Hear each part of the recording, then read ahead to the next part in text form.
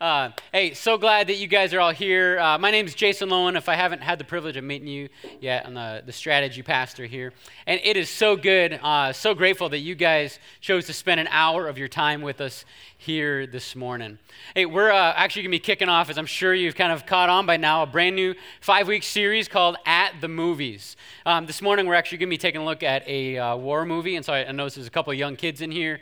There's going to be a couple of clips that just have a little bit of violence in them, so if you would rather your kid not see that, as Taylor said, we have an awesome kids program. Would encourage you to go get them checked into that now. I don't know about you guys, but when I'm watching a really good movie, it makes me want to get up and do something, right? How many Braveheart fans we got in here? Yeah, Braveheart, right? So after I watch Braveheart, it kind of makes me want to paint my face blue, go grab a sword, and run out in the middle of the street yelling, "Freedom!" I mean, right? Anyone else ever done that before? No, the only one. Okay. Or when you're watching Rocky. How many Rocky fans? I know, definitely a couple of you guys.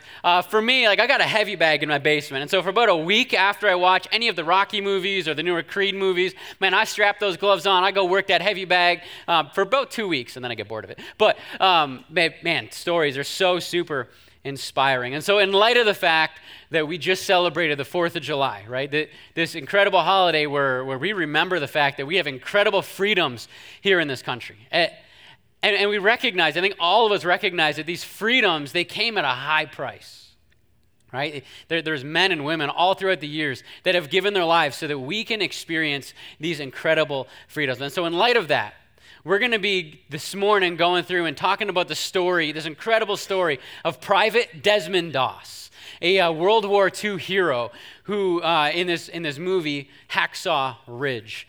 And so this morning we're gonna meet Private Desmond Doss. I mean, his story is so super powerful. As I said, he was a war hero. He was actually given the Medal of Honor for his incredible acts of bravery as he saved over 75 people on Hacksaw Ridge. But Doss's journey in the military got off to an incredibly rough start because of his convictions. Be over in a minute. You'll be home safe and sound like nothing ever happened.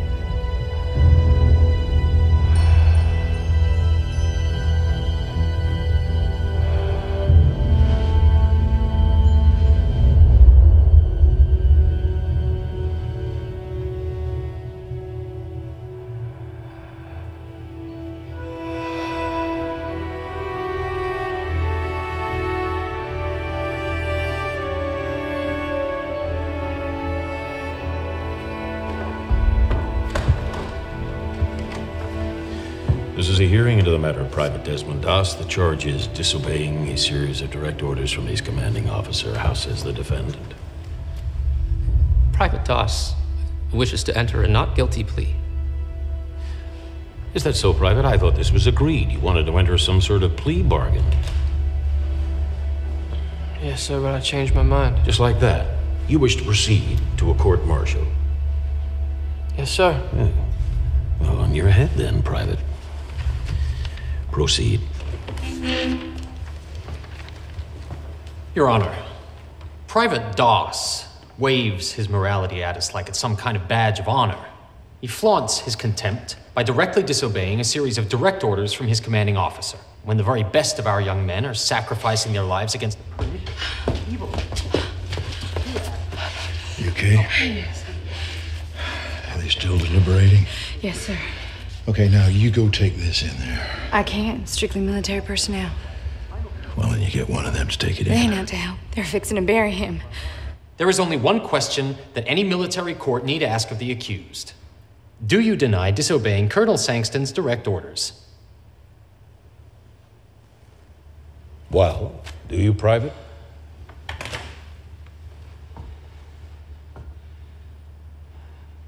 No, sir, I don't. Why are you contesting it then? Why is it so important to you, given your refusal to even touch a weapon, to serve in a combat unit? Because when the Japanese attacked Pearl Harbor, I took it personal. Everyone I knew was on fire to join up, including me. There were 2 men in my hometown. Declared 4F unfit. They killed themselves because they couldn't serve. I had a job in a defense plant. I could have taken a deferment, but that ain't right. It isn't right that other men should fight and die, that I would just be sitting at home safe. I need to serve. I got the energy and the passion to serve as a medic. Right in the middle with the other guys, no less danger, just while everybody else is taking life, I'm gonna be saving it. With the world so set on tearing itself apart, it doesn't seem like such a bad thing to me to want to put a little bit of it back together. So Doss is facing a court-martial and an extended prison sentence. And you met his fiancée there in the middle of that scene. He was actually scheduled to get married several days earlier, but because he was thrown in prison, he had to miss his own wedding day. His training was so brutal. His fellow soldiers that he was training with actually beat him up and made his training miserable because they were so convinced that because of Doss's convictions, that when push come to shove, when the bullets were flying, when they were in that foxhole together, that Doss wouldn't be able to have their backs. And Doss had this incredibly strong conviction to never touch a gun, and yet facing these circumstances. As I was preparing this message and as I was thinking about these scenes, it made me wonder, like, what would I do in this situation? What would you do?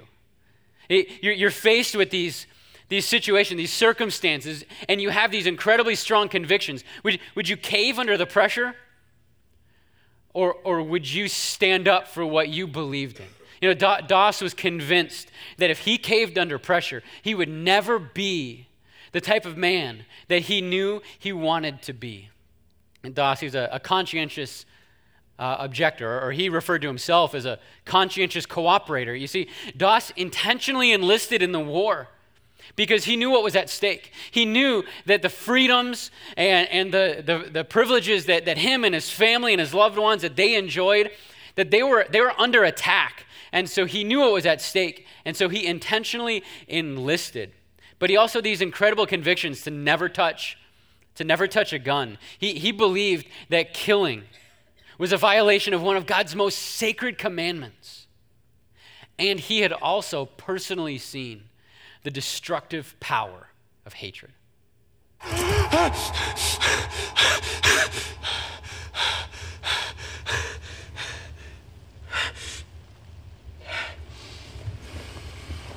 of a dream.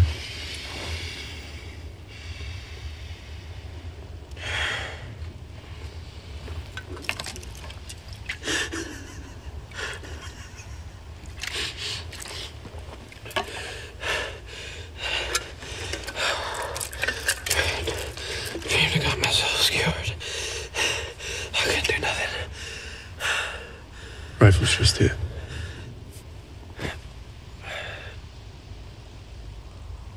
It won't bite. Yeah, well. Look around you. After what we just been through, any sane man would be screaming for a weapon. Well, I never claimed to be sane.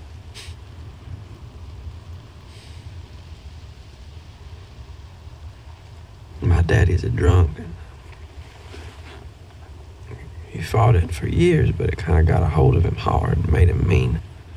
At least you knew him. Mine could have been any one of 10 guys, and none of them are worth a damn, so. So your mama raised you? I knew her, but she gave me to an orphanage when I was 5. Never saw her again. I learned how to hate quick. Learned how to judge people quicker, and I got you very wrong.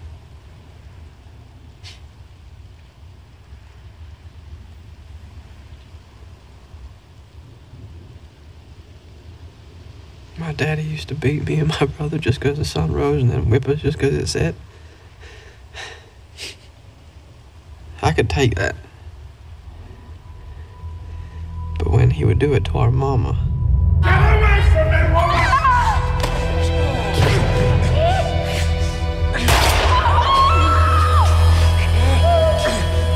That's enough! No more! No! Do you hear me? Pull that damn trigger! Stop it! Stop!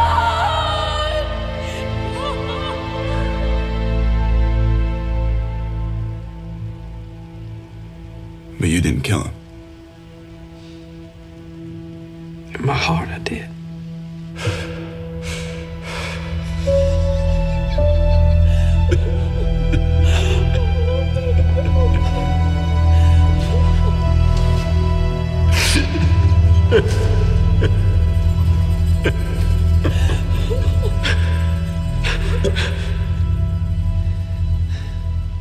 So that's when I made my promise to God. I ain't never gonna touch a gun again. War is such a terrible thing. It's so opposed to the way that God intended for us to interact with one another. And as I was thinking about this message, like I was thinking, where does this come from? And I think that the destructive power of hatred, it comes from pride. But what's at the heart of all that? Like, where does all of that come from? Like, what drives one man to have so much hatred for another that he would seek to kill them? Or what drives one country from having so much hatred that they would try and destroy another? What's at the heart of all of that? I think that the reality is that there is more to this life than we can see and feel and touch. There's an evil that exists in this world. And it's more than just like the evil force that we find in Star Wars and other movies like that. No, there's an actual enemy. And this guy named Peter, this guy who lived 2,000 years ago, who lived and walked and hung out with Jesus, tells us about this enemy that we have, that he is against us, that he is 100% hell-bent on our destruction. 1 Peter 5, verse 8, this is Peter that tells us this. He says, "Stay alert, watch out for your great enemy, the devil. He prowls around like a roaring lion, looking for someone to devour." But why? Like, why does this devil, why does he hate us so much? Why does the devil hate you and me so incredibly much? As you look at the biblical narrative, the story that's told throughout the pages of Scripture, there's two authors in particular that lived thousands of years ago. This guy named Ezekiel and this other guy named Isaiah. And they write about this creature that is known as the devil, and they tell us about where he came from. This creature, the devil, he was originally created as an angel that was the most powerful, the most beautiful creature that God created. Like, you have God as the top dog, right? And this creature is second to God alone. But this creature wasn't satisfied to being second. He believed that he could do God better. He believed he could do God better. And this is where all war began. This is where all war began. When God kicked this creature out of heaven and ultimately sentenced him for destruction, he became the devil. And his hatred for God, it grew and it grew and it grew. But the devil knew that he couldn't directly attack God. He tried that and failed. And so he did the second best thing. He attacked that which God loved the most. And that's you and that's me. And in this attack, as the devil begins attacking the human race, we begin to fall to his lies, and we begin to do things that lead us towards our own destruction. And so God has a choice in this moment where he can either hang an out of order sign on the earth and walk away as we are just bent on our own destruction, or God could choose to step in. He could choose to intentionally put himself in harm's way to rescue those that he loves. And I think as a parent, we can understand this choice, at least on some level. I know for me, and certainly not Certainly not to the extent that God understands us. But for me as a parent, like I remember it was about 5 years ago. Our family, we were living up in Boyne City, Michigan, and I was chopping wood in the backyard, and Landon was about 6.5 at the time, and Aiden had just learned to walk, right? So, he's doing the diaper walk, right? Where you kind of just waddling around, walking real slow, and Landon grabs him by the hand, he's in the backyard, and starts walking him out to the back field. Our property backed up to Young State Park, and so there's this vast field right behind our property, and I remember watching the two of them kind of out of the corner of my eye as Landon proudly is kind of showing Aiden around and showing him the things that he had discovered. And so I'm chopping wood, getting ready for winter, and all of a sudden I hear both boys scream. Now, for those of you guys who aren't parents, let me just fill you in on something, right? As parents, we understand that our kids have different types of screams. Some screams you have to pay attention to, some you can just kind of ignore, right? So for instance, the screams when they're two brothers, right? They're two boys. So there might be a time, maybe possibly, where they're picking on each other, where one might be kicking another, and you're just well, just hit him back, you'll be okay, right? Or there's other screams. All three of my children, including Charlotte here, have at different times fallen down the stairs, right? Just going too fast, they trip and fall. And so you listen as a parent, did they break their arm? Nope, wasn't that scream. They'll be okay, right? So I can just keep doing whatever I'm doing. They'll come give me a hug and they'll be okay. But this wasn't those screams. In that moment, as soon as I heard them screaming, it was a blood-curdling scream that I knew instantly something was horribly wrong. So as soon as I heard that scream, I dropped the axe and I turned and I'm sprinting as fast as I can towards the boys. And as soon as my gaze was fully fixed on the boys, I knew what had happened. They had walked over and kicked a yellow jacket's nest. And they were getting stung over and over and over and over again. So as soon as I get to the boys, I grab Aiden under one hand, Landon out of the other arm, and I turn, I'm yelling, Laura, open the door, open. And I get back there, throw the kids down. Well, don't throw them. I set them down on the couches, and we start getting ice for them. But I knew in that moment that the worst was yet to come. See, typically when I get stung by a bee, I have about 2 hours before I go into anaphylactic shock. And I just been stung 5, 6, maybe 7 times. So I knew that the worst was yet to come. I survived. Don't worry. No, some of you guys were like, did he make it? Oh my gosh. Yes, I survived. I think, isn't that what a good father is willing to do for those that he loves? To rescue those that he loves? And that's exactly what God did for us. That's exactly what our Father in heaven did for us. When he was faced with this choice to simply hang an out-of-order sign on the earth or step in and personally, intentionally intervene to rescue us. He chose love. He chose you. And if it was just you, he would have made the exact same choice.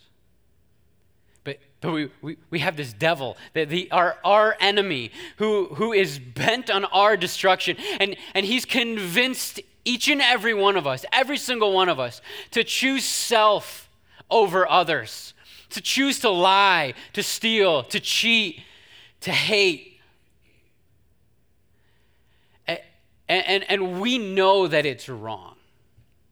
Every single one of us, whether you're a Jesus follower or not. I mean, even if you're just beginning this journey of trying to explore and find out what you believe about this whole spirituality and religion and faith thing, somewhere deep down in all of our hearts, every single one of us know that these things are wrong.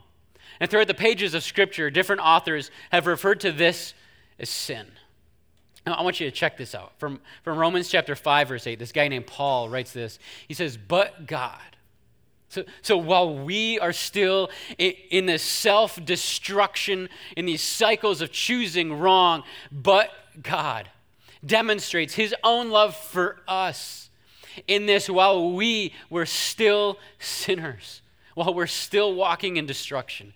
Christ died for us. Jesus Christ, God himself, the second person of the Trinity, willingly, purposefully, intentionally was born as a baby, came to this earth. He's 100% God, but he's 100% human. And he took on our sin. He intentionally gave up his life. He intentionally died so that we could be freed from slavery to sin, from the slavery to sin that we put ourselves in by our choices.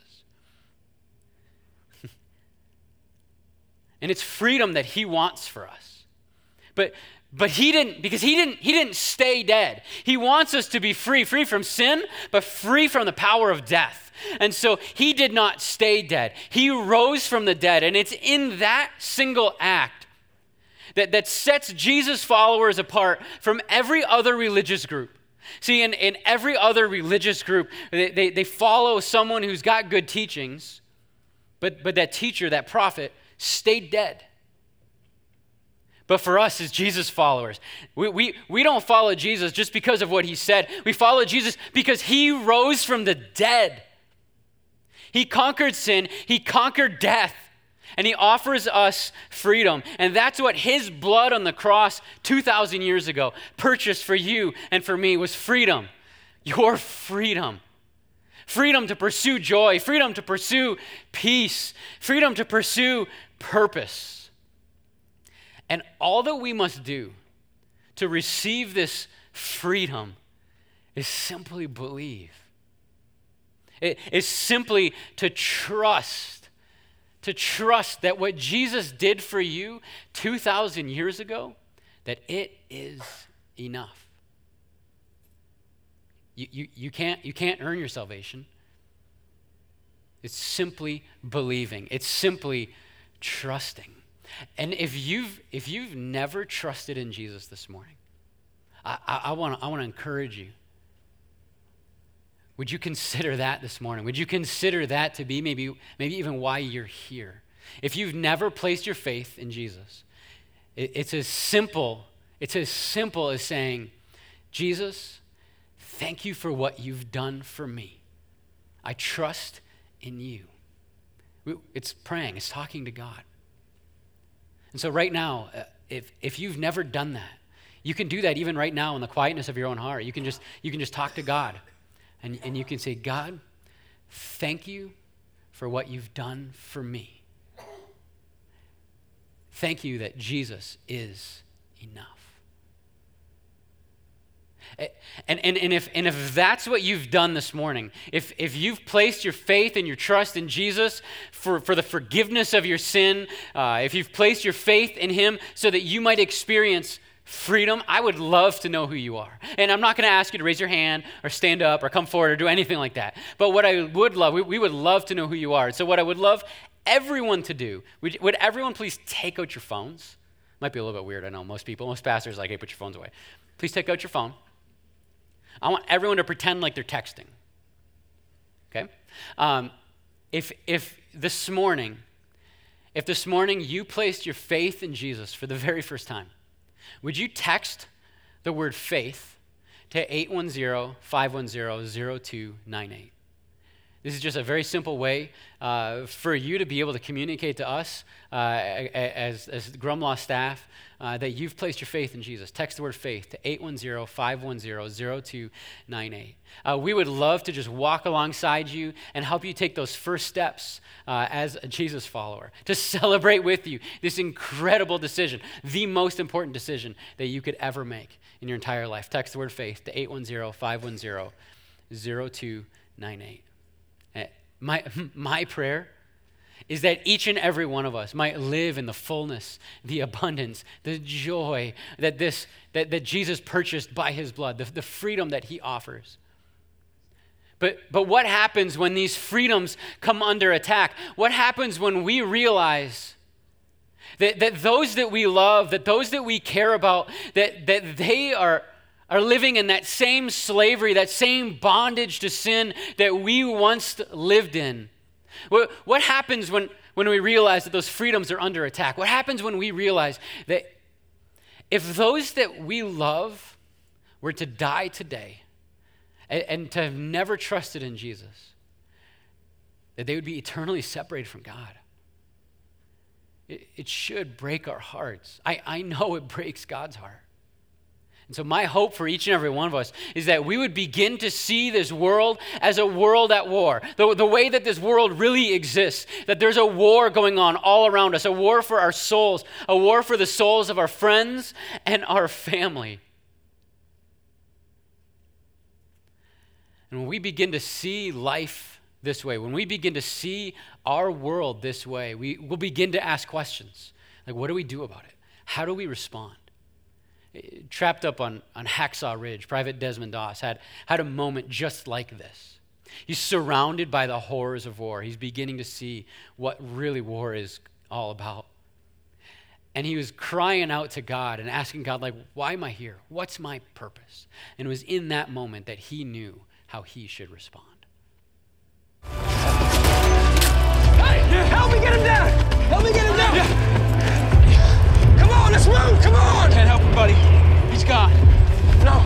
Come on! We gotta get out of here! Go. Come on.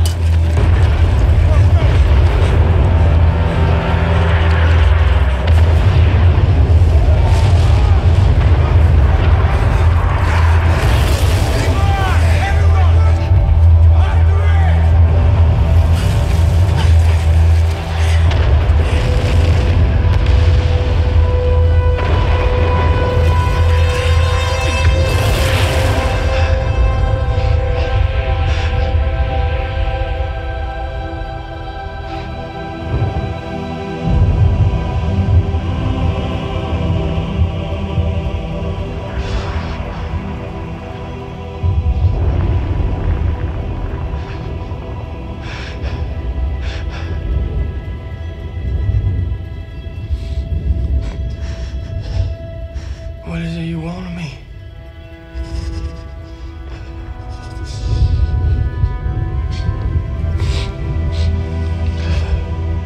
I don't understand.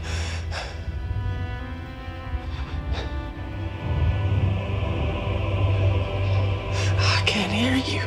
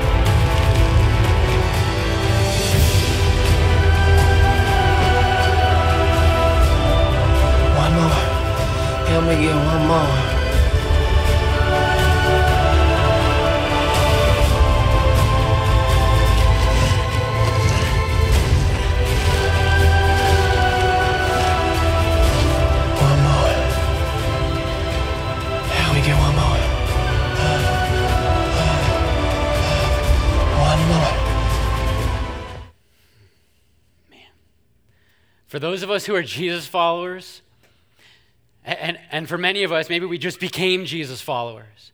But may we have the courage of Private Desmond Doss to do whatever it takes to reach just one more.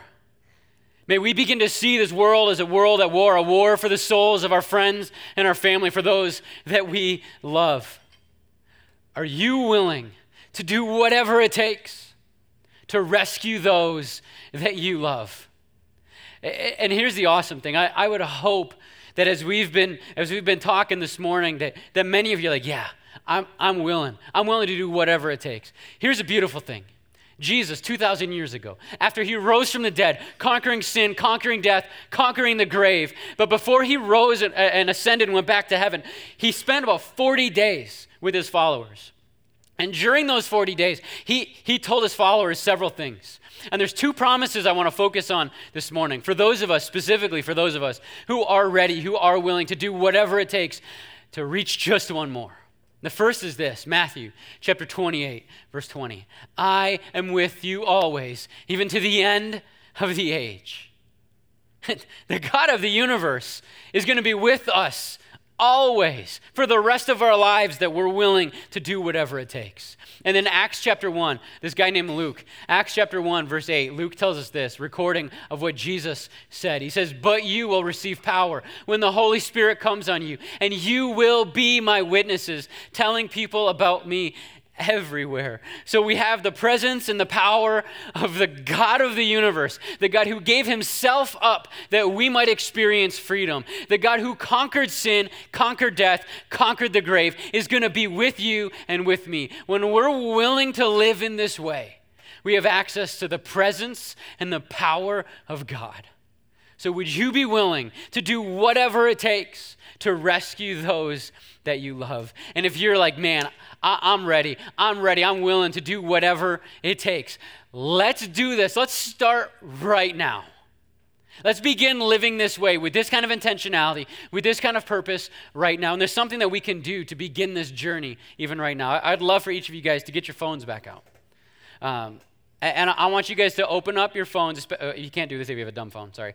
But if you got a smartphone, go to the Grumlaw Facebook page. And so at the top of the Grumlaw Facebook page, we pinned Brittany's story. So you guys, if you've been here for even just a couple weeks, you know that almost every single week we show a story of life transformation. The story of someone from among us who's been transformed by the power of this gospel message. And so it was just a few weeks ago, we watched Brittany's story, the story of how God absolutely changed her life. And so what I would love for you guys to do is to go on the Grumlaw Facebook page, and I want you to share her story. So what I would love for you to do, click on share and then click send in Messenger, so that you could send this video as a private message to someone that you know, someone that you love, someone that you're in a relationship with. And before you hit send, I'm going to pray for you. Okay? So I want you to just work on typing out just a personalized message, something like, hey, like I've been thinking about you this morning. Would you check out this video? I think it'll really be meaningful to you. Something as simple as that. You can personalize it however you'd like. But get that message ready. And before you hit send, I'm going to pray for you.